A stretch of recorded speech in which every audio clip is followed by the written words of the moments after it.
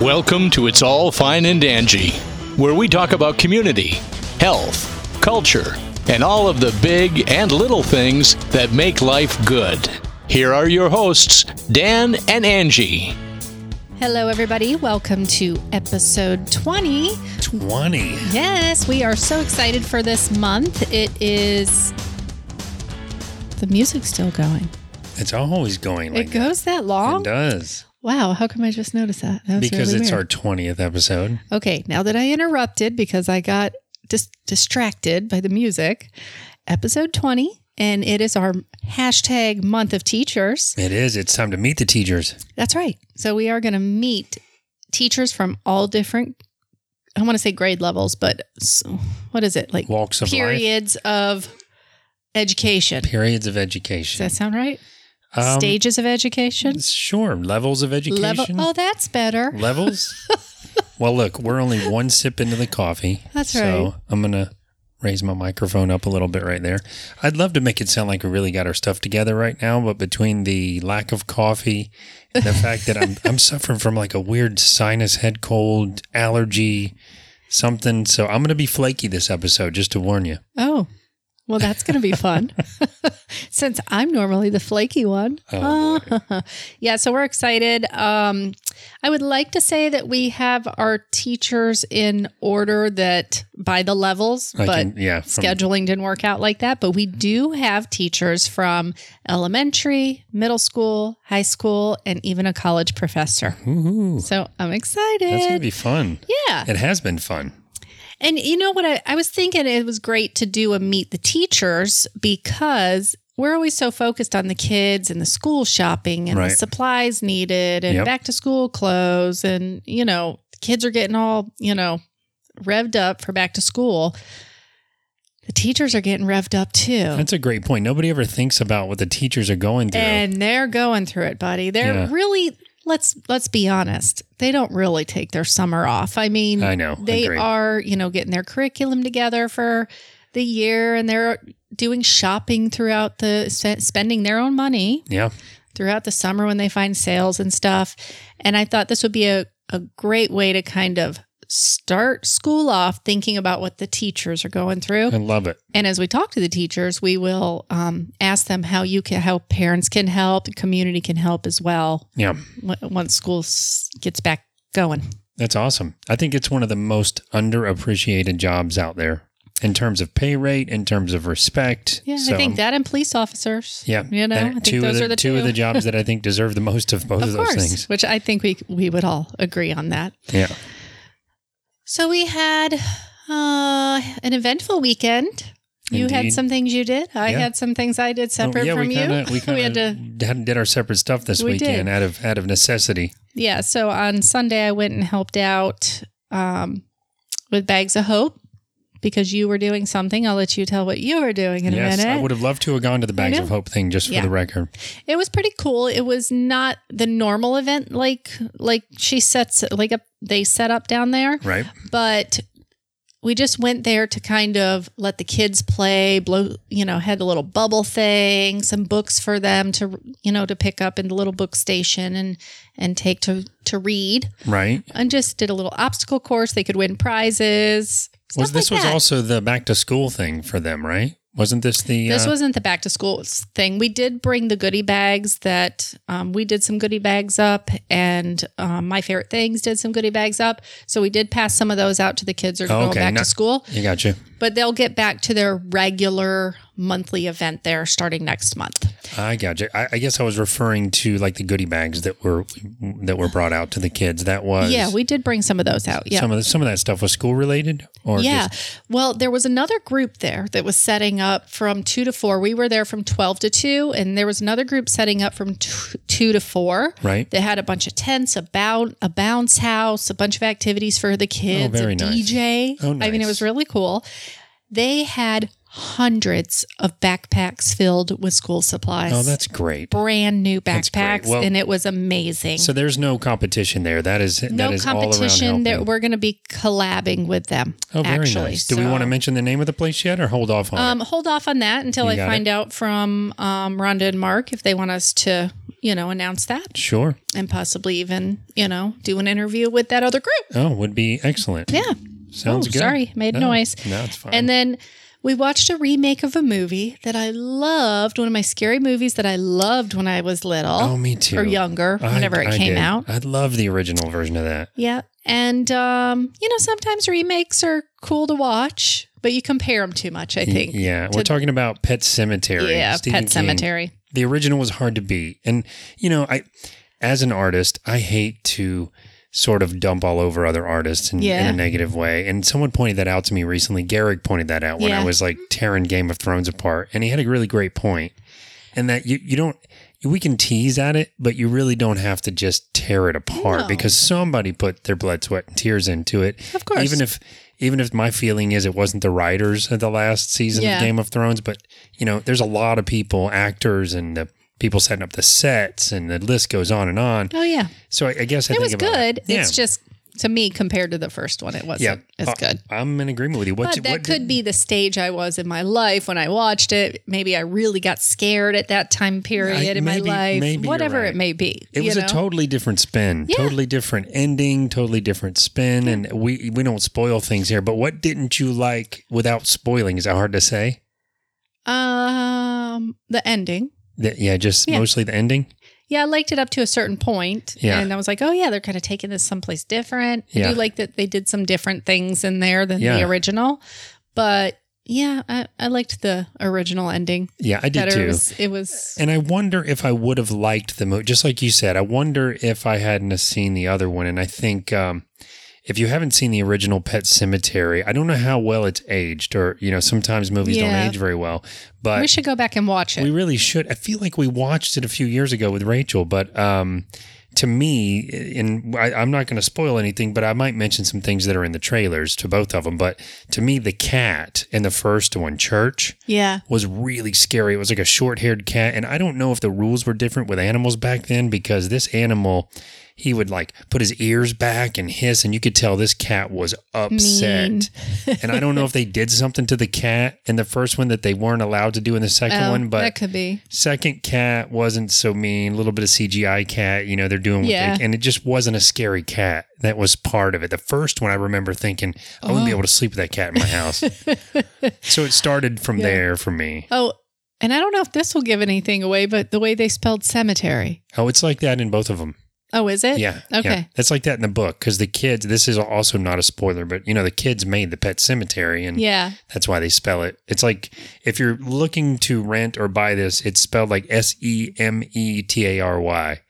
But I still think it's watchable. It wasn't, I think I had higher expectations because of the first one. Those are really hard shoes to fill, though. Yeah. And you talked about the Bags of Hope thing. I was unable to go because of my daughter's, the premiere of the play was this past weekend. That was and is the Fairy Tale Misfits at Mimi's Community Theater. Oh, and you picked up a little job from that, from the weekend of watching that play. What little job? Your little commercial you did for that. Oh, yeah. So Rachel was so sadly, we went out there Friday and we're ready to do the show Friday night. She'd been up all night with a fever. She tried so hard, but 30 minutes before showtime, she was just about to come apart as far as feeling sick. So Mimi and the team had to pivot. Lorraine had to pivot, and props to the team for being able to bring someone else in. But long story short, Rachel's premiere acting was on Saturday. She did a great job. The whole cast did a great job. It was really funny. You were there. We were cracking up. But Sunday, when I went back for the show, I recorded a bunch of footage from the show, put it together, put a trailer together. Lorraine's been sharing it like crazy. Someone's been sharing it like crazy, but there were almost 3,000 views of it before we started the podcast here. So wow, I didn't know it went up that much. It was like 2,000 when you told me. I know. Well, when when Lorraine posted 1,700 people have watched that trailer, I thought, no, there's something's reporting wrong. Right. And then I went out and looked at it, and she was absolutely right. So wow, very exciting, but very cool. Hopefully, it's getting out to some of the people that are listening here, because if you guys haven't seen a play ever or in a while, I'm telling you, this one really impressed me. I know it impressed Angie. Yeah. It's a lot. And I thought it was going to be pretty good, but, I was going to go to support Rachel regardless. I was really impressed at just how funny it is, how well put together, how good the actors do, and comedic timing is arguably one of the hardest things to do. And it is genuinely very funny. So, and I've seen it twice now. Where they had a little hiccup and they went with it. Yeah. They're really good at that. Oh, they're just amazing. And so now having seen it twice, it's equally as good every time. And your very last chance to see this play is next weekend at Mimi's Community Theater. So it's going to be playing this coming Friday. And let's see, this podcast is being recorded on the 6th. So the 8th is when you'll listen to it. So tomorrow, that is the Friday tomorrow. If you're listening to this the day it comes out, that will be the 9th of August 2019, in case you're listening to this years from now. Yeah. But so that Friday night at 8, Saturday night at 8, and then Sunday during the day is a matinee show at 2 p.m. It's been not a full house, but a pretty full house so far. So please get your tickets. You'll put a link on there for that as well. Yeah, I will put a link on there. And I guess I didn't silence my iPad. Sorry about that. I'll put a link on there, but it's about a 2-hour show with a little break in the middle of about 10 or 15 minutes. Very inexpensive. I think tickets are like $15 and it all goes to a nonprofit. It all does go to her nonprofit. And I just think you'll really enjoy it. The cast are great. You get to meet the whole cast when it's over. You know, as you're walking out the door, they all line up, and really, really fun. Really excited. But long and the short of it is that's why I had to miss the Bags of Hope event. Yeah. And that was really what I spent my whole weekend doing. I know what else I've been working on. Making the ribbons, the gold ribbons. Oh, that's right. Been a little challenging, not gonna lie, because I'm trying to make them big and look a certain way. Really look, like impactful on the doors of the businesses in the community and even houses. Yep. So I do have my friend Mindy is going to help with that tomorrow because she's creative. So we're going to see if we can get the final prototype done. Yeah. And then we are going to be going out and hitting up local businesses to see how they want to participate in the Golden Warrior Festival. So we can turn a Apopka gold. Turn a Apopka gold. And that is the Childhood Awareness Cancer event coming up in the first part of September in the parking lot of Beef O'Brady's. We're going to mention that every episode between now and the event itself. And then even throughout September after the event, we're going to keep trying to turn a Apopka gold to raise awareness. So that's right. That's important stuff. I do want to give a shout out to Veronica. Indeed. Yes. Yeah. She volunteers with Bags of Hope as well. And I just wanted to thank her so much for offering to help. She's putting a little flyer together and she really wants to be involved in the awareness tent. Sure. So she'll be with us at the tent, at the event. And I'm sure Elena will be more than happy that somebody is kind of stepping up and wanting to do that. She has her own story about neuroblastoma. Yeah. Did I say that right? No, yes. You did. I did. Yeah. Absolutely. And I will save that story for if she wants to tell it to people in person or possibly even on the podcast when we have the tent out there. Of course. Awesome. All right, guys. Well, that is it for this and that. We will be right back. So stay tuned during the commercial break. Don't touch that dial.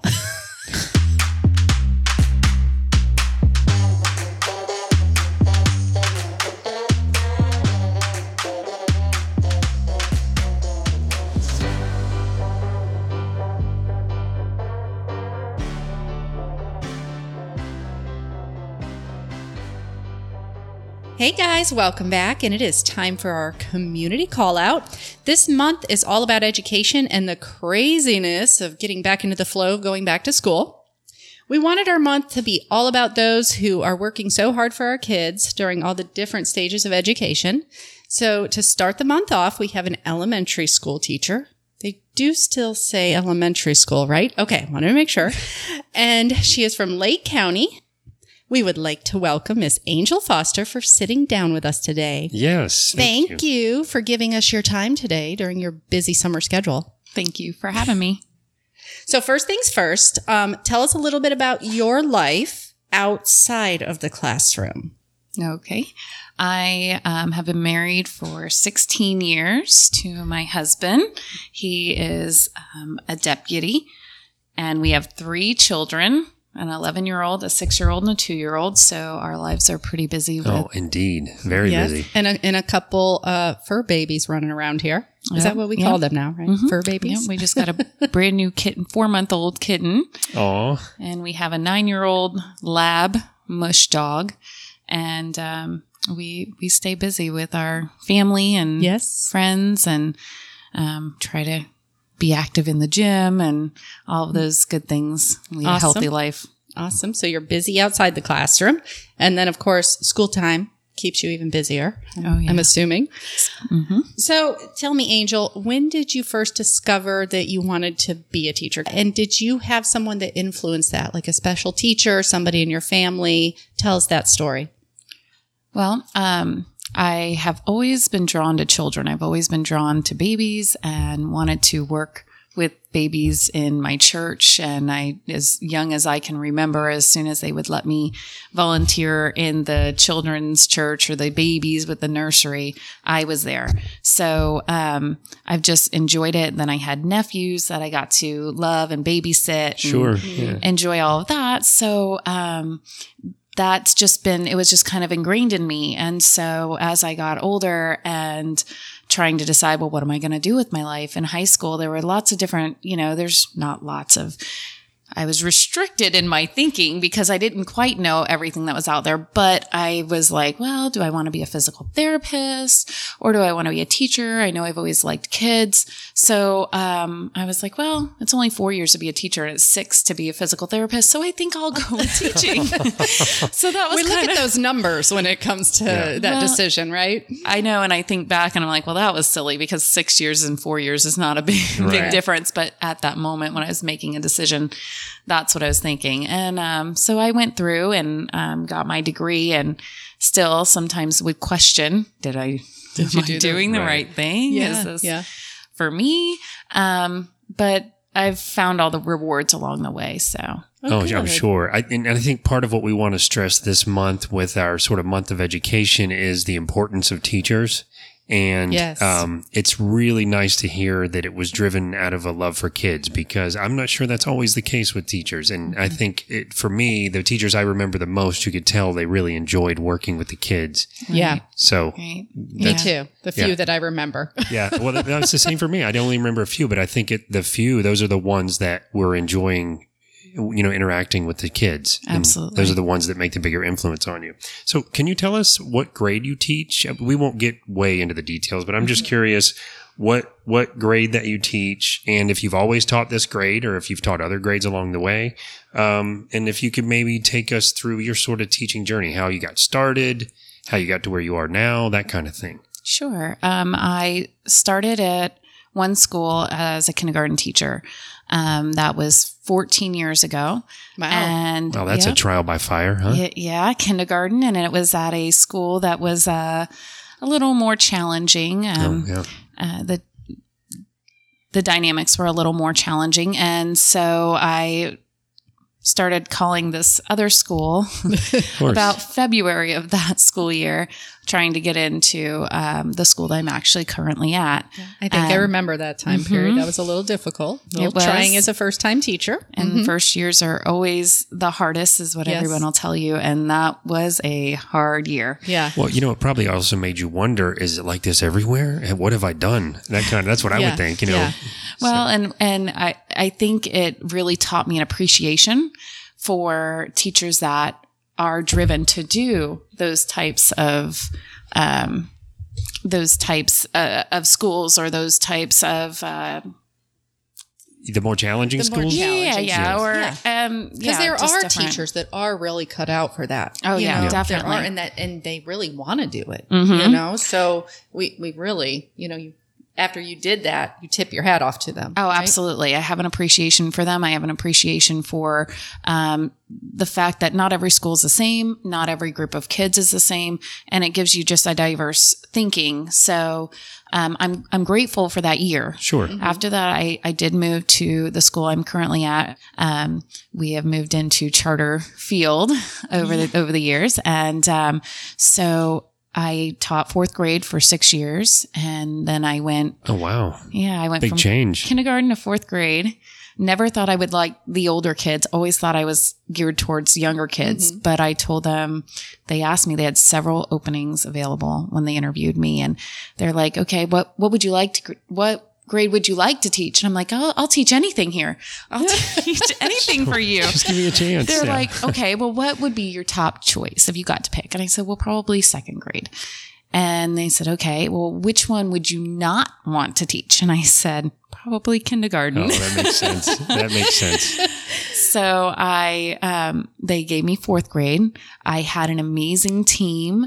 You did have an amazing team in your fourth grade year. I did. I had just people that have become friends of mine now over this journey that we still are friends. And we've had children at the same time, and our children are growing up together now. And we just have an amazing dynamics at that school. When you say amazing team, what do you mean? Like the other teachers? Yeah, the other teachers in the fourth grade team. Oh, very nice. There were 10 of us that year. Oh, I see. Mm-hmm. So you mean like very supportive of kind of helping you learn the rounds and how to teach fourth grade and about the school, all that kind of stuff? Absolutely. Just supportive in the fact that there are different things that I didn't have those opportunities at the other school I was at. And so being able to teach me those little perks, taking me under their wing and taking me out to the store to go shopping and guiding me. Okay, we teach this. This is a good poster to get, or we do this. And so, just kind of really taking me under the wing, under their wing. But we had several new, to the school and to that grade level, at that same year. So there were teachers? That same year. So there was a group of us. So, it just really, we felt it became a family. So we had an awesome team. And so then, the dynamic, the school changed over years. There was another school that opened. So our school staff lessened because we had less kids. And now it's pretty much grown back to that capacity again. But I moved to second grade after 6 years of fourth grade because I was pregnant with my second child and I needed a change, and I wanted to give something else a shot. So I moved to second grade, and I've been in second grade this will be my 7th year starting. Wow, that's awesome. So you answered the question about how long you've been teaching. Can you explain to us what a charter school is, what the benefits are of that? Sure. So we still get funded from the state, but instead of our funding going to district office and then them distributing the funds the way they want to and as they see fit around the county, spreading it out, we get our money directly to us per student. Oh, that's and great. So then we we pay our own electric bill, we pay our own, but they also are able to figure out ways to manipulate our money a little differently than if we were just getting it directly from county. And we have a charter board that oversees all of those decisions with our money and helps to guide. And there are people from our community that are a part of this charter board. Our school, our community, anybody can go to the meetings. So parents that are possibly more involved. That's awesome. That too. Okay. I think I understand better now what charter means. Yeah. And it gives a little bit more of involvement. Maybe the parents get a little more say-so or, businesses and stuff like that get a little more say-so or input into what the kids are learning or where funds need to kind of be directed to. So that's cool. They do see that. As far as what the kids are learning, we still teach the standards, the public school general thing. The students still take the testing, FSA and things like that we have to give. But we have a little more flexibility. One of the questions I was going to ask you is if you've seen changes sort of in the educational environment that have improved the overall education of the students. I would assume that being a charter school is really the main thing because you guys can allocate your resources specifically where you see fit as it relates to maybe some of the challenges you're having with the kids. Right. We can, we don't have to take the adoption. We adopt, textbooks and things like that for math or reading. We don't have to do what the county is doing. We can get our own curriculum. We can find, like you said, different things. We can find things that are through the internet, if that's a better way to teach the students, however way we see fit. And so we also have flexibility in the way we go about teaching it, to where the county wants everyone to be on the same page, the same day. Everybody needs to be doing. And it's not about milestones. It's about tracking with the county. It's about tracking like a day by day exactly where you are and sort of the lesson plan. Well, we teach the standards. But our administrators trust us to teach the kids everything they need to learn that year. And doesn't that feel good as a teacher, right? Yes. To have that trust given to you that you know what your students need. Right. What I like about the charter school aspect is if you guys feel, if you're, you've got your administrators and your parents and the teachers that are involved to the point to where they feel like it's worth us having to pay for all this extra stuff and do all this extra work to change the way we're teaching the kids. I think that speaks volumes, because, I do too. And I think there's a reason that, charter schools in general have sort of a good reputation, because that's why take on all the extra work. Right. I mean, if it wasn't really going to make a difference. I think you're getting the best teachers. You're getting the best PTA, PTO. You know what I mean? You're getting the best because people are actually, they have to really want to be in it. You have to want to be in it. Yeah. And I am finding that more and more. Our coaches have to want to be in it. And we are now up to 8th grade. So I forgot that we added 6th, 7th, and 8th. That is awesome. Our first group of 6th graders are now entering 8th grade. So this is our first year with the full this is going to be our first year with the full middle school. Now, that comes with growing pains and changes and all of that comes with getting bigger and going into the field of middle school, which we weren't ever before. But our coaches are out there. We've got track and field. We've got flag football. We've got a volleyball team. We've got basketball team. Wow. We are, it's really evolved very quickly, but people are jumping in. Our staff is jumping in to make this happen. And it's really kind of a neat thing to watch, especially since my own kids are coming through the school. Yeah. My own daughter is entering 6th grade there. Yeah. And, one of the big things and I've watched all of this as the charter board was agreeing to move forward with this middle school. There were a lot of concerns with, well, what about athletics? What about, because are you going to be able to offer the same things that the middle schools are offering? Right. Mm-hmm. And we didn't know all of the answers and how that was all going to unfold at that time, but they had goals in mind. Yeah. And so just seeing the staff members kind of pick up and starting to coach and starting to do these things. And it really is a team effort, and people that want to be there. Yeah. And so we tend to, just make, I don't know. It's kind of a neat the thing. best of it, or pulling the talents out of the staff that are already there. Mm-hmm. Oh, you used to be on the football team in high school. You'd make a great coach, know, or is that used kind to of be thing on volleyball. Oh, you'd be a great coach because you used to be on volleyball. They did ask me, I have been talked to about that, but, and then they actually whoever wanted to be, let's say, the volleyball coach, they actually almost, I don't know if they took applications or they picked, because if there was more than one person or more than two people or whatever they needed for the coaching staff for that, they had to. So I don't know if they did a questionnaire. I'm not real sure, because I didn't, even though I was talked to like, hey, you played volleyball. I told them immediately, like, I can't do it right now. Not while my little one is still the sitter, because I have to pick him up by 4:30 every day. Yeah. Right. Yeah. So I can't commit myself to that yet. But when he gets into school, if they need somebody and I can commit at that point, then that's something I can look into doing. But, cool. Well, so to me, it just sounds like the overall desire of the administration, and when I say administration, I mean all of you guys, the overall desire to just help get involved and provide the best to the kids is what it all sort of boils down to. Mm-hmm. Yeah. And I love that it's through 8th grade. I've always had a problem with just the 6th through 8th grade, you know, because a lot of kids are still transitioning and, you know, you got a little bit younger, a little bit older. I think going on, you know, kindergarten through 8th grade, this is what they do up north in a lot of the schools. Yeah. I think it's a That's totally foreign to me. I'm from here, but it sounds great because it's almost traumatic. I remember even in my own life. It is traumatic, especially for parents. I'm just going to tell you. Even for the kids, like my two that have gone through, it seems like that transition for them going from elementary school to middle school, there was high levels of anxiety, high levels of stress the first year because it's so different. And I think if they could have been in the same school with the same staff and, you know, the familiar surroundings, it would have made it a little less intense for them.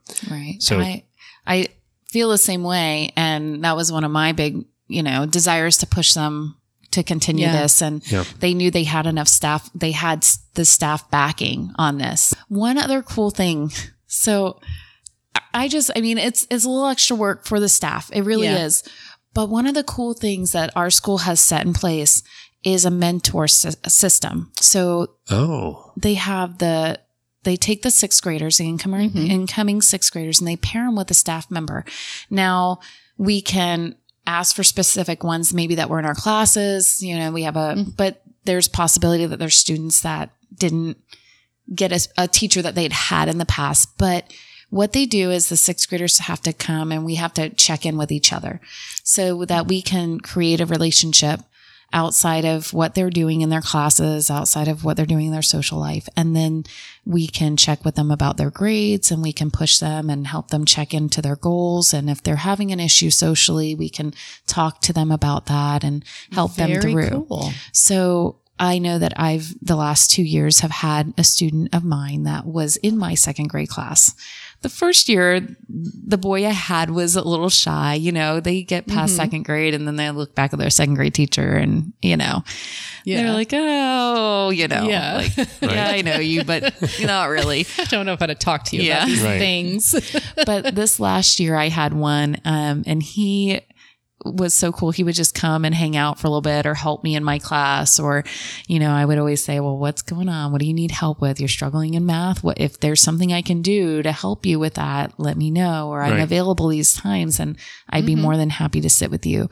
He didn't always take me up, but he did just like the camaraderie. And he was like a star to my kids in my class. The 2nd graders adored him. So every time they saw him, like, oh, and they'd scream his name. Oh, he's like a little celebrity. Yeah. And you could see his whole face light up. So it could have been a highlight of his week, you know? Yeah. So, it's kind of a neat thing. And I know other ones. Yeah, I know another teacher friend of mine who had some this year that were having some issues with, other students, you know, and would talk to her like, she's, you know, there's this girl and she's bullying us and there's, you know, so she would try to help get to the bottom of that or try to direct them into how to go about that. And it's like you can kind of get the inside scoop of what's going on without it being, you know, pointing somebody out. You can, you know, figure out how to solve the problem, giving them techniques of how to solve it and just teaching them how to deal with life's problems, really. Yeah, absolutely. And I think also it's almost like you get to play the role of a mini counselor. And I'll go back to the beginning of this. The teachers I remember in my life were the ones that were more involved beyond just, you know, the questions, are you doing okay? How's your family? You know, that seemed like they wanted to be more friendly and more than just here's the assignment, get an A kind of thing. Yeah, more about it's relationships. Yeah, that's great. Yeah, it's a great way to put it. I love it. And that's a big thing in our school, and I know for me. All right, so on to some fun questions about your favorites. What is your favorite part of the school year, and what's your favorite subject to teach?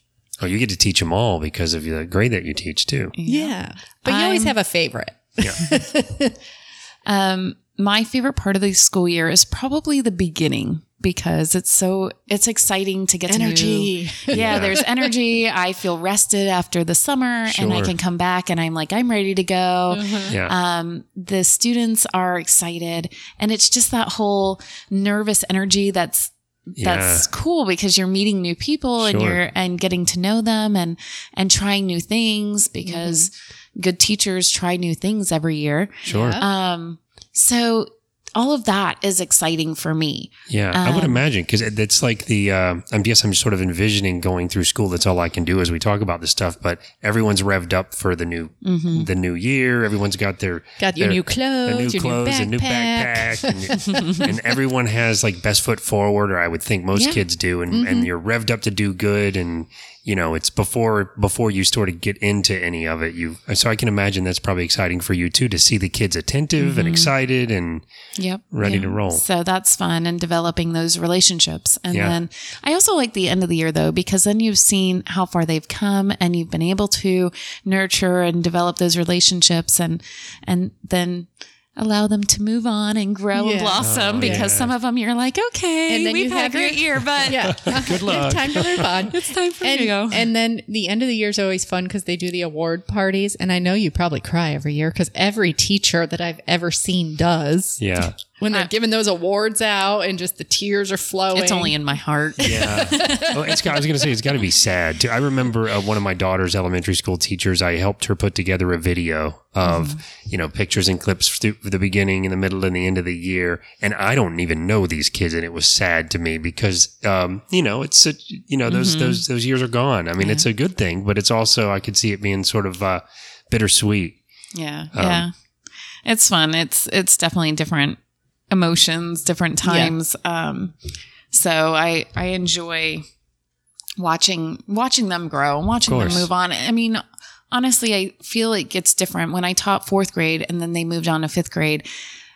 And then watching them, because our school does this big thing where all the classes come out and line the center of the school. And as the 5th graders walk to their buses to go to their graduation, the last day of school, everybody's cheering. We have posters. We have. Oh, wow. So I have pictures of Austin's. It's a big Logan's, deal. Yeah. So, and it's so fun because, it's so funny. You'll see some of the 5th graders just sobbing.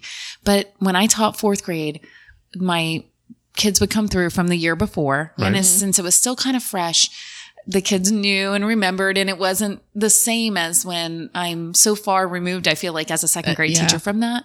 Right. So I would jump up and down every kid that I had, and I'd make this big crazy scene like a crazy person. And they would be like, oh geez. Or someone would be like, worse than my parent. Yes. I love it. Oh, I had so much fun. But I feel like I can't do that as a 2nd grade teacher because there's such a gap between. It's not the same. I mean, I'll yell for them, but it's not the same. From 2nd to 5th grade. Oh, yeah. Yep. And I wonder sometimes if teachers remember the students better than students remember the teachers, because, you're going through so much as a kid that you that's I know true. For me, I vaguely remember a teacher from that age because so much happens. You remember them because you're watching them grow through the school and stuff. But, right. Well, that's great. Though. Yeah. And what was your favorite subject? I like teaching reading, probably at the younger ages in particular. I love that answer. Yeah. But what's funny is that reading was my least favorite subject in school. Oh, really? It was something I struggled with. So that's, I think, why it's a passion of mine to help them to understand how to read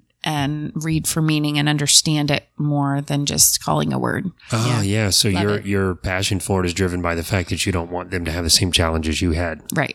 Yeah. So I personally have read a lot about how electronics and social media have sort of reduced our attention span overall, adults and everyone in society, really everyone globally.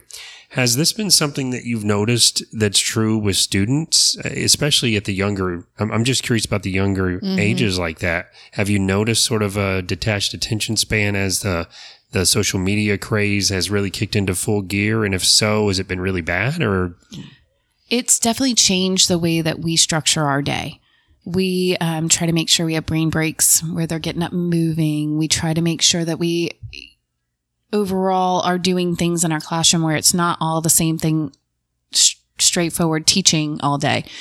I do a lot of small group time where I'm, rotating the kids through centers so that their brain is having to switch because they do lose interest. They do. I mean, I can sit in front of 4 kids and right in front of me across the table, and I have to get them to focus on what I'm saying to them. They're drifting. Yeah. They're drifting, and it's quick. I mean, we do that as adults, so I can imagine it. Do you think, because some of these things I read, and sometimes this is an emerging science on us understanding how this is affecting our brains and how it's affecting developing brains especially, and we sort of dodged a bullet at our age because we're fully developed in our brains by the time all this stuff really broke. But I think about this even in my teenage kids, and more especially with kids the ages that you're teaching. Do you feel like this inability to focus is driven by the constant sort of, social media, electronic devices, things in your face, instant gratification kind of stuff that kids get from that? I do feel like it's in part that. I feel like there's a lot of emotional pulls that technology is doing to our children a lot. And I am very passionate about that. I see it with my own children, and I recognize that.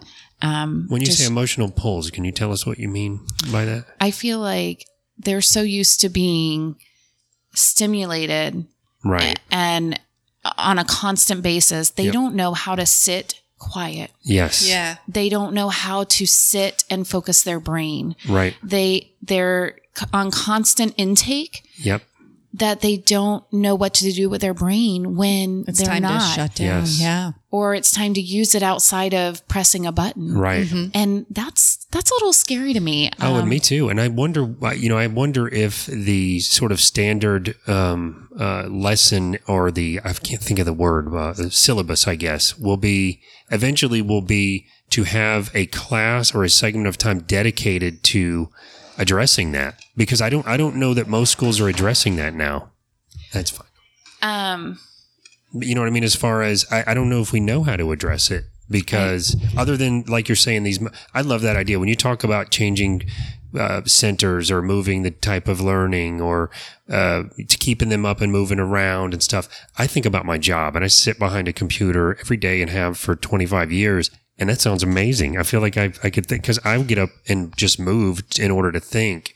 Maybe that's part of the training we do. Yeah. I definitely feel like that's necessary. Yeah. Getting them to move, getting them to sit quiet and just be calm. I started doing, we have something called Go Noodle, not we, but the internet does. Yeah. And it's free for teachers to sign up.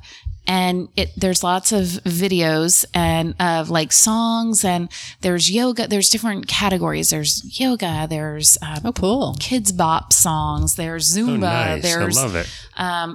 there are lots of different ones. Some more educational, some just fun. Right. And we'll take a brain break. So there's a yoga one on there that is for focus. Or maybe it's called Focus. I'm trying to remember. Right. And I found it last year.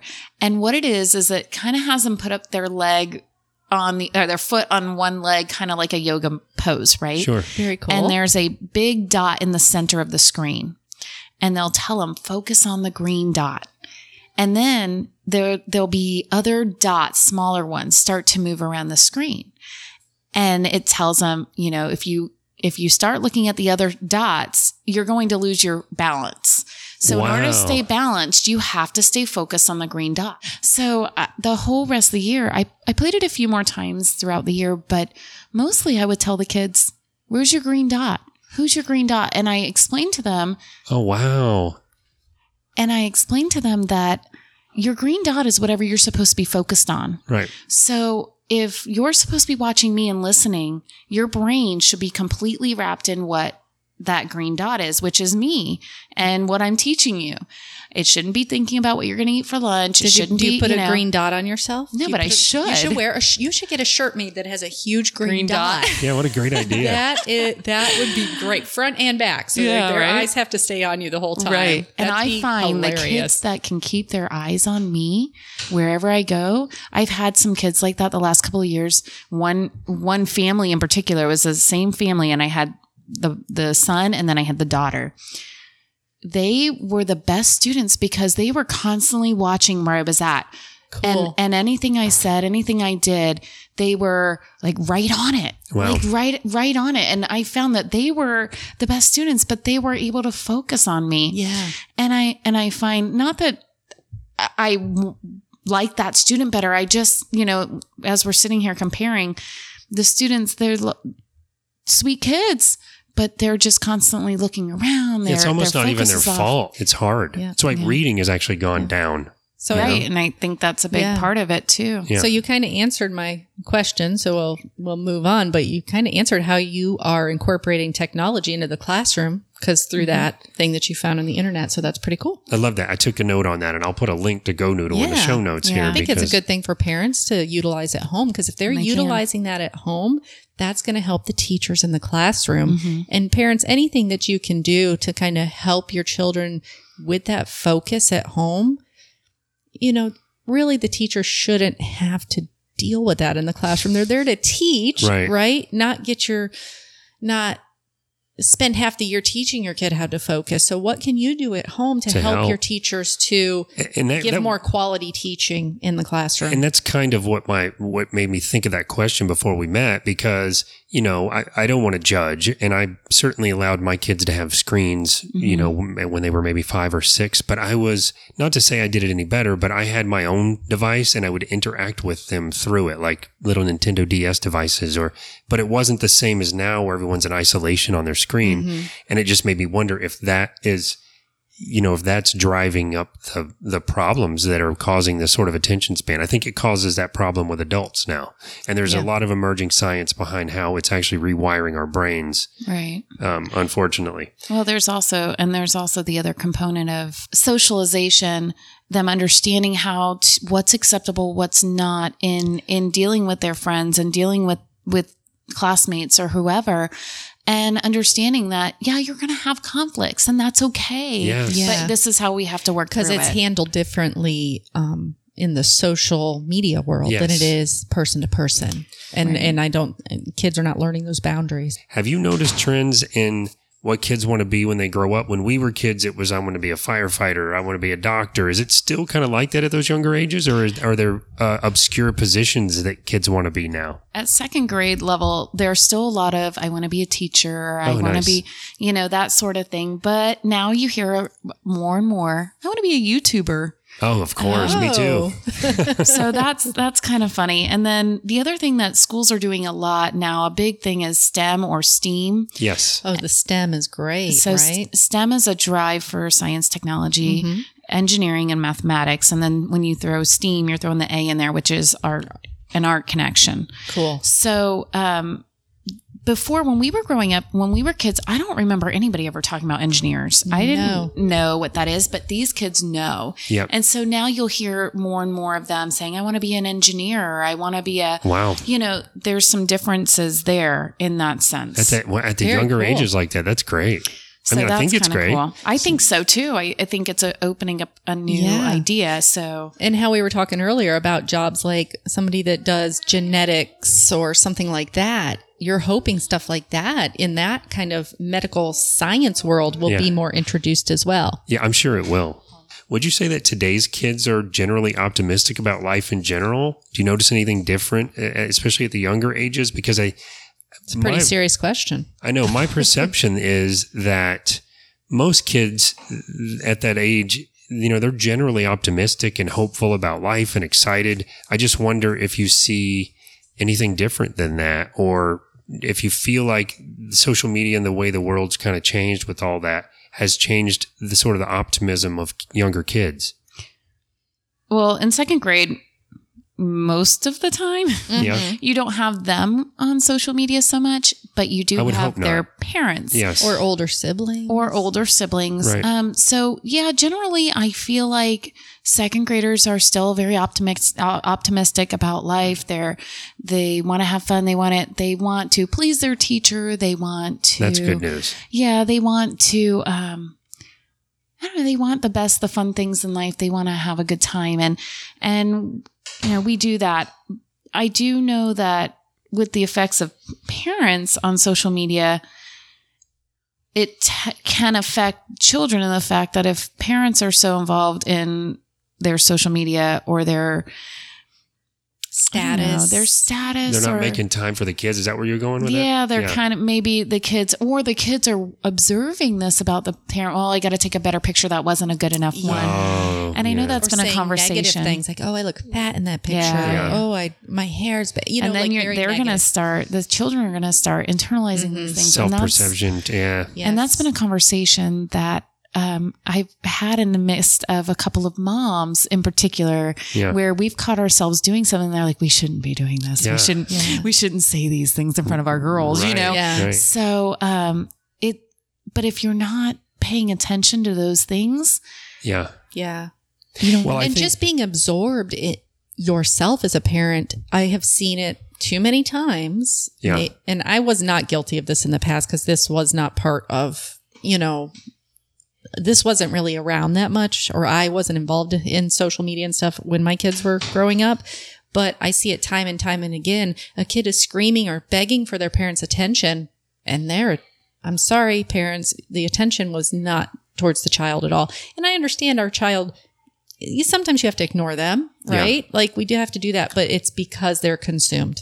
Also, I think social media or electronics. To sort of jump on that too, it's also just, I guess, it's refreshing for me to hear you say that in second grade they're still optimistic and such, because you do see, and again, not judging, but you do see screens handed to little tiny kids to keep them busy. And maybe it's for 5 minutes. That's why I'm not judging anyway. But you make me wonder that being in your position where you're sitting with kids, are these kids really on screens all the time, or is it not really the case yet? And so to hear that they're still optimistic about life and they're not pulled into the trenches of social media and all the online bickering and stuff, I mean, it's somewhat refreshing to hear. At least it doesn't happen that young, Yeah. I know they play games and things like that on screens, and I'll hear them talk about Fortnite or of course. Minecraft and I also know that there are times that they are researching. Like I had a student in particular that was ended up being gifted, and I know he would learn so much just watching videos. And yes, that's the upside to all of the internet stuff. If it's using for the good stuff, right? But I also know that some of these same children also struggle with simple tasks, such as keeping organized or being able to remember that, when I come in the door, I need to put my folder in this basket. Same thing every day, but they don't remember. And then you have to tell them. Yeah. Where's your brain at? But they're so smart at the same time. So I don't know if that is just that particular, couple of those children, or if it's something that the internet is feeding. That the technology is making there probably worse. hasn't been enough research in that area. So I'm sure not. One more question about this kind of stuff and we'll move on. But obviously this is part of my interest. But as we talk about social media, and I think it's changed for us as adults, things like religion and politics, everyone talks about and argues about, and things that we either used to just agree to disagree and be friends still, or we didn't talk about. There were times when, like back in my parents' time, you didn't tell people who you voted for. It was personal and private. Religion is very similar for some people. Do you see in the younger kids, and maybe not second grade, but just in general, do you see conversations about that kind of thing and or bickering about it? Or do they still seem kind of shielded from that? Well, children at second grade are 7 and 8 years old, and they're still very self-absorbed. Of course. So those bigger things don't always apply to them, but they do hear their parents speak about these things. That's what I figured. If like a campaign, it's a voting year. Mm-hmm. Right. And, I tend to take those years in particular and we'll talk about voting and do a mock voting and, all of that kind of thing. That's great. Yeah. Just, it's a fun. Because they really don't know what it is. So you're incorporating it in your curriculum. So that's kind of cool. Right. And it's part of our standards and all of that too. So sometimes you'll hear a student, this president or that president or, this and that. And, or it's their parents' words coming out of their mouth. It's their parents' words coming out of their mouth. And how do you remain neutral during that time? Because you have an opinion. How are you remaining neutral and teaching them to respect other people's opinions? We read a lot of a lot of different books that are fiction or whatever, and that can teach those lessons. So we're doing that all year long and valuing other people's opinions. And it's funny that you said about that we can disagree and still be friends. And that's something that I know personally for me, that is important. Yeah. I want them to know that it's okay to disagree. Yeah. Yeah. Something adults are forgetting these days. Yeah. It's okay to disagree. We can still be friends. Yeah. And you're not going to agree on everything. You're going to have different opinions, and that's what makes everyone unique. Sure. And that's okay. So just teaching them those lessons, there's lots of just picture books and things that we read that teach all kinds of amazing lessons and have awesome themes. And we do a lot of that in the younger grades in particular, because we can learn so much. Even simple as, Dr. Seuss books, there's a lot of lessons and morals that he teaches through those. Really sure. is. Well, I think adults could probably profit, myself included, in some cases from reading books that kind of remind you of things like that. To piggyback off those two questions, what are you doing personally to influence your students and their parents in a positive way?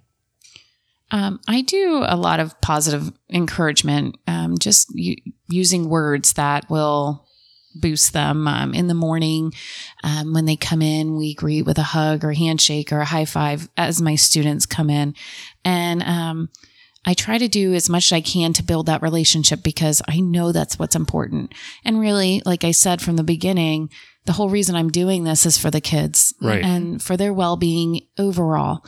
And I want them to look back in second grade and remember that kids in the background. That's the life, baby. Yeah. I want them to remember second grade, and because you don't remember every little thing that your teacher did. You're not going to remember what they put on the walls or what but you're going to remember how they made you feel. You remember the relationship. And I want them to have a positive feeling, a feeling of, oh yeah, I remember that. And that was a great year. And I want them to remember that. So developing that classroom community, developing those relationships, and encouraging them. I send them a card, a postcard or a little note in the mail within the first few weeks of school, telling them how happy I am that they are there, and telling them I try to personal. Parents probably love that too. And so I mail that home within the first couple of weeks or first month of school, and then they get so excited. They're like, I got your letter in the mail. There's something about mail still. That it's just to you. It's not to a group. It's just your, that's great. I love that. I handwrite them all. And so that's been fun. That's been something I've been doing for a while. And I enjoy that. Just writing them notes on their work, on their graded assignments. And get a little sticker or something is always nice. A sticker, but even just more specific, like, I know you worked hard to study for this test, it shows, or, just more specific praise. I think that's fundamental at this age. We talk about, even as adults, doing something to help someone or to give someone a positive spin on the day. And it sounds so cheesy sometimes, but even at our age, if someone bought your lunch in front of you or held the door or grabbed a bag for you or something, even at our age, it's, it kind of puts a positive spin on your day. So those really highly developmental ages, I think things like you said, how you start the day with a high five or a hug or something cool. I think things like that sort of set the stage for your mindset for the day. Right. And I love that you do the kind of positive thing when they're coming in, because you have kids. You know that getting children ready in the morning can be the most hectic, stressful time of the day. Yes. So a lot of times those kids are coming in all disheveled because mom was yelling, get ready, and now they had a positive thing coming in, and it resets them for the day. And props to you for being able to go through that yourself in your own house and show up and still be like, hey, what's up? Instead of all grumbling yourself because you've gone through the nightmare of... you got 3 of them to get ready in the morning. I found in the past year that another thing I do, I brought a Bluetooth speaker in my room, in my classroom, and I'll play Spotify or Pandora, but I'll put in instrumental music, and more even just like pop current stuff that's instrumental, and it's so nice and it's so relaxing. There's science behind that with music in the brain, so it helps and emotions, and it helps them. Sure. And then when they come in and they enjoy that, and it just it's just nice that I play a lot of music. Another thing I started a couple of years ago. A friend of mine showed me is the kindness challenge, and so I've done it for 2 years. The first year was a little better than the second year, but every week there's a different challenge. Hold a door for someone. smile or make a new friend or find somebody new and ask them 3 things about them. And I would try to have the kids come back from lunch or something. And okay, so have you completed the challenge this week yet? If you have, and so we'd share a little bit and it would help promote that more. And just showing them the little things that are kind, the little things that they can do for somebody else to bring happiness to their day. Yeah, write a note of encouragement or write a thank you card for the principal or for the janitor or for, whatever. And so, well, that's exactly the kind of stuff I was talking about. That's great. Yeah. So I do try to do that. Like I said, I know another teacher and every teacher does their own thing. Yeah. So it might look different from one teacher to another, but I do feel like our staff generally does these things and they do try to promote all of this. And so that's cool. And then I have for the parents, like I have an app that the parents can get to communicate with me, and I can post pictures. I can send personal messages to those parents, or I can post it so they all can see it once. That's great. So they can actually see what's going on in the classroom during the day. Right. And I don't do it every day. And I know last year was really my first year using this particular app, and I what's the name of the app? The one that I am using is Dojo. Now there's also that app. I remember having that app on my phone when my kids were in younger years. Right. Very cool. And but I don't do the whole points behavior system end of that. That's not something I do, but I can communicate with parents. I can ask, hey, I sent home a field trip form. I can, and that's been very really, cool. Really nice. And then I try to occasionally send out a message to a parent privately, and tell them something nice about their child, or I was really impressed how they did this. And sometimes it's hard to find time to do that in a day and remember to do that. But I do more every year. I try to set that as a goal for myself because parents do want to hear something positive about their child. I love that it's sort of like your own private sort of portal to be able to sort of get the parents' attention, because I know between the emails from the school and the send homes and a lot of stuff gets lost in a shuffle. Yeah. Mm-hmm. And I would say too, a lot of times when you do hear from a teacher, it's in a negative connotation about your kid. They're not getting their work done, and you don't want to hear that all the time. You don't wait. What I think to sort of go with what you're saying there, Angie, I think what that does is it sort of resets the parents' mind so that they don't start feeling every time they hear or see your name, oh, what now? Yeah. It's more of a positive thing. Yeah. Well, and our administration does encourage, please reach out and make positive connections and communications with your parents throughout the year, but especially the beginning, because you want them to hear from you as a positive as well in the beginning and throughout the year, because it is, we don't want to, and I know as a parent myself, I don't want you to hit me over the head with all the things my children are doing wrong. That's right. I do get it. And they know their children's faults. You have to communicate those.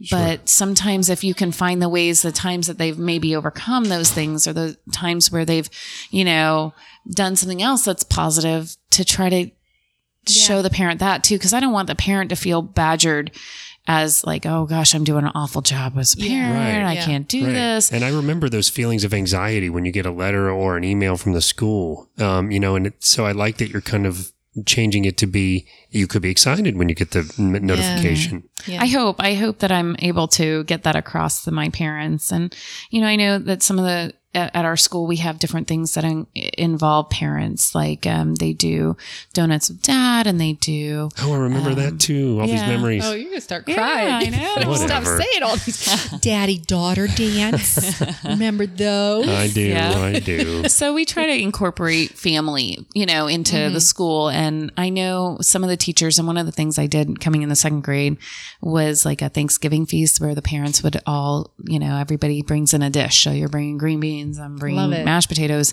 and we would have a Thanksgiving feast with our class and the parents, and just during the day one day. And it was very cool. It's a lot of planning sure. and work in a sense, but I always really enjoyed once they were all there. It was just kind of a neat feeling. I haven't done it the last couple of years because of just the logistics of dates and whatnot. Because I also try to keep in mind that a lot of parents are working. Yeah. And if they people are traveling, things like that. If they're taking time off work for family picnic day that the school put on, and a week later I'm throwing this bash in my classroom. They're probably not going to come. Well, or it's going to be hard for them. They're going to feel guilty. And I know that parent guilt. I don't want to put that on anybody. Of course. I try to be mindful of what I'm doing. I do a muffins for mom, and I remember the kids. That too. I remember the handouts that came home. Wow. And I'll send home, or I'll have the kids, serve their moms. And so one more question as we end our show. Our podcast really focuses on how we can get more involved in our community, help more people out. Are there any organizations or community events that you're involved in that you want to mention? I mean, we know you're a busy mom, you're a teacher, but how are you involved in the community? That's already probably more involved in the community than any of us. She's more involved than any of us. I'm pretty involved in my community, meaning just the school for the most part. Sure. In what's interesting is I just had this thought of one of the things is with schools that we can have volunteers. And I have a little old lady that my mom had met. My mom worked at the local bank, and she introduced this lady, Miss Cindy, to me because she wanted to donate quilts and mittens and hats. It was like around Christmas time, and she wanted to bless a class of children. Right. And so my mom connected us, and we were able to, have that time. Well, it's evolved into she comes and she volunteers in my class every Tuesday and Thursday morning for the full morning, and she'll pull workbook pages. She'll let kids read to her. She'll work with kids, play games with kids. She will, anything I ask her, she will attempt to do. And she gets so much fulfillment from just being a part of that, that is another, another she's connection. Helping others, and that help is being reciprocated back to her because she's getting the reward from it. Right. But that's a good example for people listening as well. We talk about how can you get involved? How can you help? Especially maybe if you don't have money to donate. In the classroom. Right. And the help's always needed there, I'm sure. Right. And there are lots of different ways that we could use help, but I'm a mom and I'm a teacher. My children go to the school that I'm working at, and we do a lot of after school events with the school. I take my kids, but I also will help, or I'll, donate in any way I can. We're doing a 5K at the end of August, and they're raising money for our athletics program. So I've signed my child and I up for that. So you can give us the link for that, because we may have people that would be interested in that. Oh, absolutely. Okay. And so I'm very involved in our school right now. Sure. And then outside of that is church. And then outside of that is also my children's sporting events. Yep. And I know, like, for me, the most I do is supply snacks or, that sort of thing. Your time. It's a lot of time involved in that, yeah. But I know that they're always looking for volunteer coaches and whatnot in the community athletic programs and the city programs. And it requires volunteers to do these coaching positions. So if you have a heart for kids, it's a good way to get involved. I know once my own 3 children are grown and out of the house, it'll open up my time to be able to volunteer and do that. But right now it's just nurturing what I'm already in. Well, sure. I love that also, because we talked about how the charter school, it takes a lot of extra time from the staff. And that's where your time is going. So that is being part of the community. Sure. And it becomes almost like a part of your, I know this is your full-time job, but part of it is almost a passion project too, because of the charter thing. Yeah, so. It really is. Well, and it could be a passion thing at any level for any teacher. Yeah. It just depends on how much they're able and willing and want to. Well, that's a good point. That's a very good point. I suppose just being a teacher anywhere at all is kind of partially a passion project. You would have to be to want to get involved in that to begin with. Yep. Well, thank you so much for taking the time to sit down and talk with us. During your busy summer. Yes. And busy day. Kids running around. I'm sure we'll hear them in the background. That's part of a teacher's. That's a mom teacher. How do I want to say that? Teacher mom. Teacher mom's summer. That's part of the experience and ambiance of. That's right. Of this life. That's right. It is. Well, thank you. Thank you. Have a great rest of your day. you do the same. Yes. Have a great rest of the day. And hang tight, guys. We'll be right back after this break. This is Dr. Linda Mattioli with Origins Functional Medicine, and you're listening to It's All Fine and Dangy.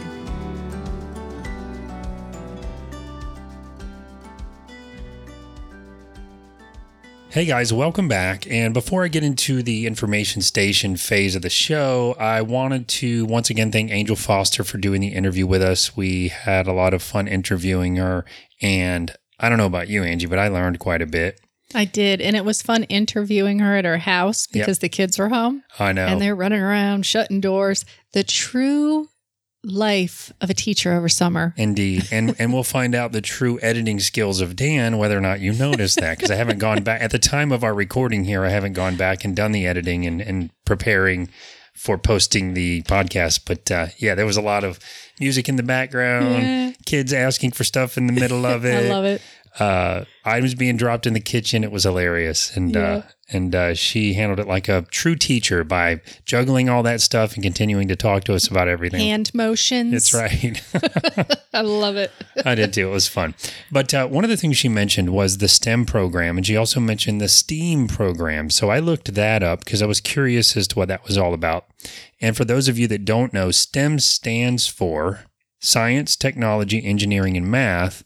And STEAM is really just that, with art jammed in between engineering and math. So, of course, I had to look up STEAM. Of course. And even though STEAM includes STEM, I guess, some of the articles I'd read said there's a little bit of,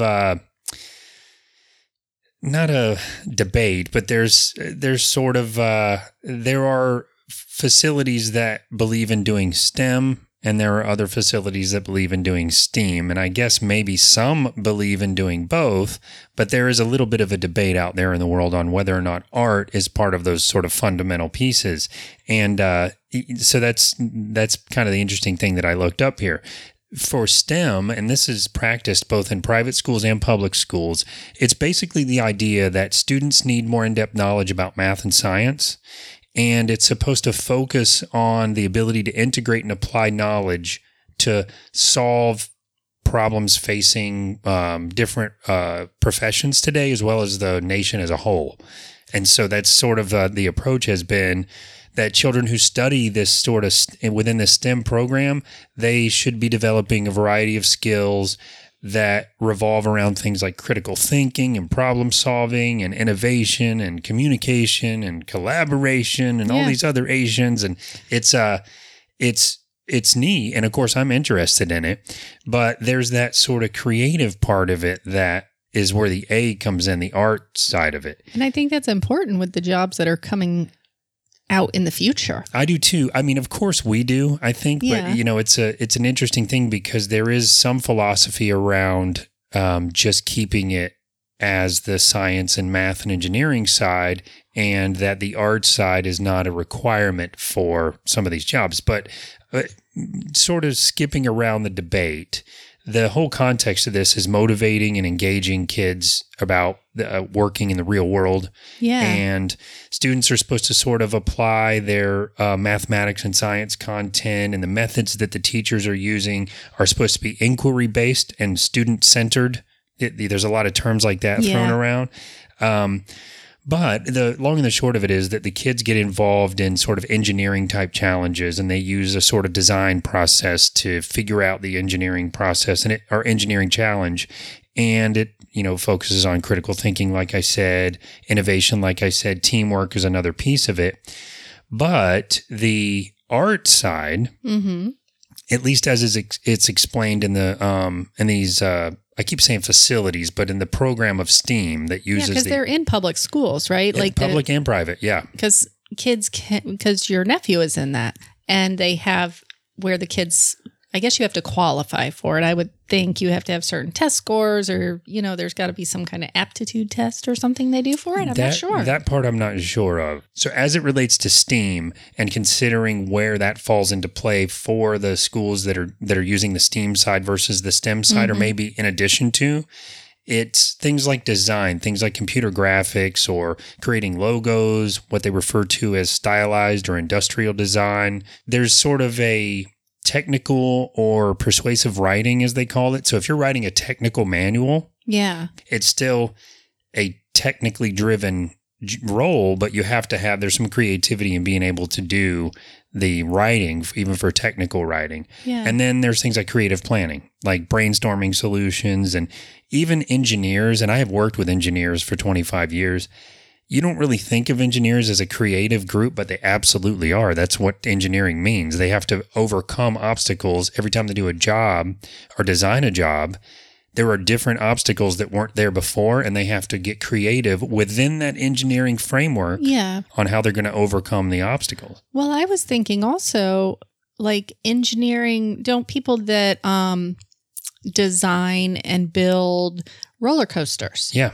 There's creativity in that. Oh, absolutely. Or different aspects, of things like that, theme parks, and, a lot of people don't think about engineering when it comes to that, but that is. Well, that is so that. Ironically, and this is a little off topic, but I think it falls in a bit. But ironically, because the firm I work for actually does theme parks, that's where there's an absolute marriage of true artists and engineers. Because when they build like a land, and I don't want to get into some of the projects we've done, but when they build like a land, the artists sketch all this out. They work with the architects, they get it all sketched out without any inkling for how you're going to get things in there, like air conditioning and water and they're just looking at the cool stuff. But engineers have to come in, and I was actually on the design side way back when we did a project that was very much artsy, not a straight line on the site, and the engineers had to figure out. It took a lot of creativity to figure out how we're going to get that sprinkler head up in that thing that's shaped like an alien or whatever it is. Yeah. So that's a pretty good example of how that ties in. Cool. Anyway, I found the whole thing to be interesting, and it's whenever I hear about programs like this, the STEAM or the STEM, it's exciting to me to read the sort of measures that the educational side of all of this with our kids, the sort of the measures, is that the right word? The measures they'll go to, I wanted to say. Yeah, the links. There we go. The links they'll go to. It's interesting the links that they'll go to make learning about this stuff actually work, because you can't just write this on a board or hand out a paper. There's a certain amount of interaction, a certain amount of structure that has to be built around teaching this way. And I'm sure this is a very hands-on program Absolutely as well. Is. Yeah. I mean, that's what I would view it as. And I'm just curious how many schools are, incorporating this into their curriculum now. I would be curious about that too. And that's probably something I should have looked up. Yeah, we'll look it up anyway and just see, because that's a really cool program.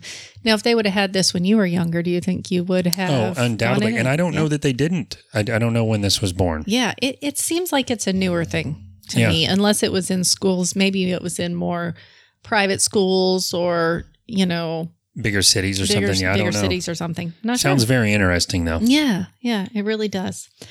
Well, of course, my side of this is going to be health related. We all know that. So I was thinking, we talked a little bit about distractions that kids have during the interview, and does Angel find that kids are, distracted because of electronics and stuff like that?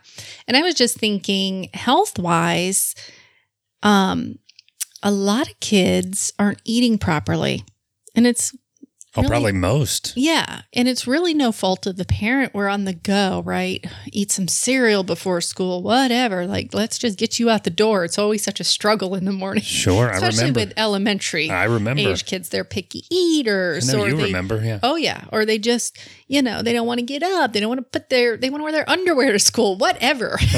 Whatever drama it may be in the morning, it's hard getting them out the door. But I think for parents to help teachers, because they're with our kids all day long. Sure. We aren't, when it comes to school season. To help the teachers, how can we get our kids started on the right foot right when they walk in the classroom door? Well, that's by feeding them properly. It'll help them concentrate better, focus, just to learn better all around. Indeed. I think the trick is, and maybe this is where you're going, is how do you have something, lost my voice. How do you have something that, I remember when mine were little, it was a matter of time divided by food. Yeah. You know what I mean? It was like, oh, yeah. This has to be quick for me to make, or you have to be able to make it even when they're little. So some of the best kind of brain foods that we can feed our kids are omega-3 fatty acids. I won't get into all the details of them. Right. But I'll go over some of the different ones that we could incorporate in the morning to make it easy and fast and get out the door, and we'll be sending them to school well equipped to concentrate. And antioxidants are another thing. Talk about that. Right. And then healthy fats, which your omega-3s are too. But 3 things. Right. 3 of my favorites are going to be berries, especially blueberries. Right. Call them the brain food. Avocados, healthy fat, keeps you full. Also helps with your brain health, keeps your brain healthy, keeps your blood flowing, go on and on and on. Right. And omega-3 fatty acids. Now, usually you find those in like fish. Yeah, kids aren't going to be eating fish in the morning. But we can include things like flaxseed and walnuts into their diet somehow. Right. And that'll help start them off really great for the day. Sure. And the way we can get all these things into them in the morning is through a smoothie. Kids love smoothies. Oh, it's a great idea. So I was thinking I could maybe post a recipe for that. Oh, in the show notes. Yeah, in the show notes. Great idea. Yeah, so I would love to throw like an avocado. You throw some greens in there because they're never going to know. Because once you put the blueberry in there or the strawberry in there, it turns it pink or blue. They never know the greens are in there. You just don't let them watch you making it, parents. Okay, this is the key. And then we throw some flaxseed. I like ground flaxseed because it's already kind of activated the oils in there, or walnuts in there. And you throw some almond milk, whatever. Well, it sounds great. Not to sound like a man-child, because I don't eat terribly, but I can tell the audience here from what you've done for me, I don't really like greens. I've learned as a result of, us eating clean. I don't notice it when you put that stuff in there. No, you don't. So, you could call it something different. You can name it something fun for the kids. And my recipes, I like to come up with fun little names. Sure. Like Yesota pesto. Hey. What's it called? Yesota pesto. Oh, Yesota pesto. That's nice. My Yesota pesto salad. Very nice. So, but, not only helps them to focus, to concentrate more, omegas help their memory. Right. Even as we get older, we need these in our lives. I need more. Yeah. It actually helps your mood as well. So that bad mood that they're in the morning because they got to wake up early and get ready, this can kind of help level that out. So you could almost name this the "You're not old enough yet for a coffee" smoothie. Almost. And then, and these also have healthy carbohydrates and fiber in them. So it helps them keep full throughout the day so they're not going to be hungry or have that sugar crash. Yeah.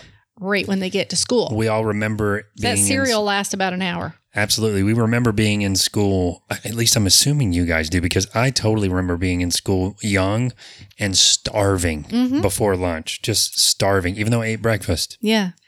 And I don't know how, I know they're a little more lenient with snacks in school, but I know they're still careful because of all the allergies that are around. But I really, I'm a big advocate of parents should be sending snacks, and they should have, snack in between breakfast and lunch, one after lunch and PE or whatever, and then another one by the end of the day. Sure. Kids I think that need depends to be fueling the brain. Yeah, I know you're right. I just think as far as school rules, it probably depends on the school, sadly. And they should be having water in class. I mean, it's just if you want them to concentrate, so the schools need to be working with this too, not just the parents. They need to be fueling the brain throughout the day. Yes, I agree. I think it's a great idea. So we'll put a link in the show notes to one of Angie's famous breakfast smoothies. Mm-hmm. That'll be great. I'll change the name too so that you can trick your kids. So it's more kid-friendly. Yeah. Good call. So I also wanted to mention as we are wrapping up that next month, that being September, because we're recording in August, next month is Childhood Cancer Awareness Month, as we've mentioned before. And we would like to continue to raise money for childhood cancer awareness, and we want you to help us do that. So, God, I have to take a big breath. I can't stop talking. So we want you to help us do that. So instead of sort of just asking for donations and, we've been doing a little bit of that on social media, and there's a weird fine line between feeling like you're sort of marketing to your friends and trying to get everyone to kind of pull together to help something that's very important. And I know before I got involved in trying to do this kind of thing, I used to get mildly annoyed at the donate buttons all over my Facebook wall. So I try to be cognizant of that. What we are doing here on the show is we are doing several giveaways as it relates to this. So all you have to do is go to Alex's Lemonade Stand website. That's alexslemonade.org. That's ALEXS lemonade.org. There is a donate button right there. Donate $1, donate $1,000, donate whatever you can. Take a screenshot of your receipt and email that screenshot to feedback@fineandangie.com. That's it. It'll literally take you less than 5 minutes, and then you're in the contest. So far, we have T-shirts to give away. We have restaurant gift certificates for places like Tijuana Flats or Garibaldi's and Apopka. We have gift cards for a local chiropractor at a $220 value each. Yeah. We have other organizations that are now donating more prizes to our prize test that we're going to announce soon. We've had companies reach out to us and say, I want to be involved. So we will be mentioning those prizes as well as the companies that are helping us with some of that stuff as well. We have a Google Home Mini, my personal favorite prize right now. And if you don't know what that is, it's kind of like one of the Amazon devices where you can say, okay, Google, and turn on my lights, or what's the weather like, or read me this or whatever. So that's one of the things we're giving away. Prizes are going to keep growing. We really want to raise as much money as we can here. And please don't feel, I know I felt like historically I've only got $5 or $10 to donate. It's not worth it. It absolutely is. As our friend Elena Rawls will tell you, every single penny counts. So we really want to raise as much money as we can. And a lot of the time that happens through a lot of very small donations. Right now, your chances of winning a prize are very high, and we'd like to see more and more people donating. So again, alexslemonade.org. Donate, take a screenshot, send it to feedback@fineandangie.com, and you're immediately entered. At the end of the month in September, we're going to be doing a drawing live on Facebook, and we're going to give away all those prizes. Yeah, and do a little reading when you're on that website so that you can see where your donation is actually going, what your donation is going towards. Great point. And we talked about that in, I think, our second or third episode ever, but there's a lot of websites out there on our website. If you go to the information station and you go back to, I think, our second or third episode, there's a lot of links in there that will tell you how to validate whether or not the charity or organization that you're looking to donate to is really going to be applying that money, because you do want to check that kind of thing. There's a lot of scams out there. There's also a lot of would-be organizations that will copy the name of another organization, which is why it's very important to go to alexslemonade.org. There could be other sites out there calling themselves Alex's Lemonade Stand.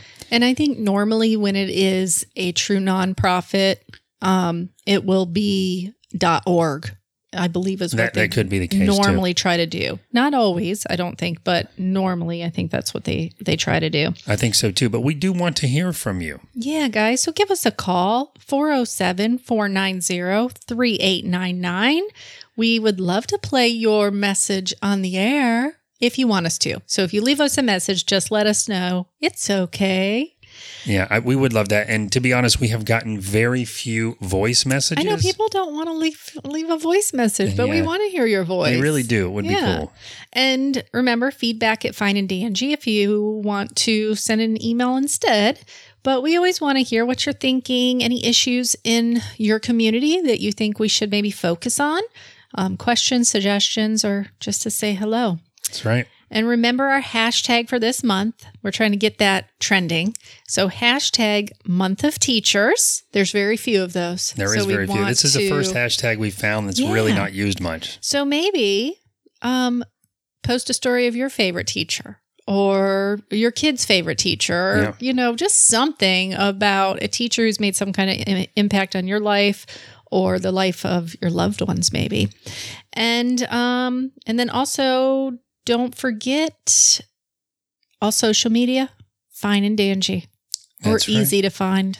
We are. And if you have not done it yet, subscribe and like us. That's right. And write a review if you want. We've seen a few more come trickling in, and we're very thankful for those. And yes. And one more time I want to mention, this will be the last time I get a chance to mention this, that Fairy Tale Misfits at Mimi's Community Theater in Mount Verde. That's Mimi's Community Theater in Mount Verde. That's playing Friday night at 8 p.m., Saturday and Sunday. Friday night at 8 p.m., Saturday night at 8 p.m., Sunday at 2 in the matinee, 2 p.m. Last weekend to see it. Really funny show. Yes. We'll put a link in the description for how you can buy tickets there. All right. I think that's it. That is it. And don't forget, at the end of the day, it's all fine and dandy. And I am caffeinated. I am hot.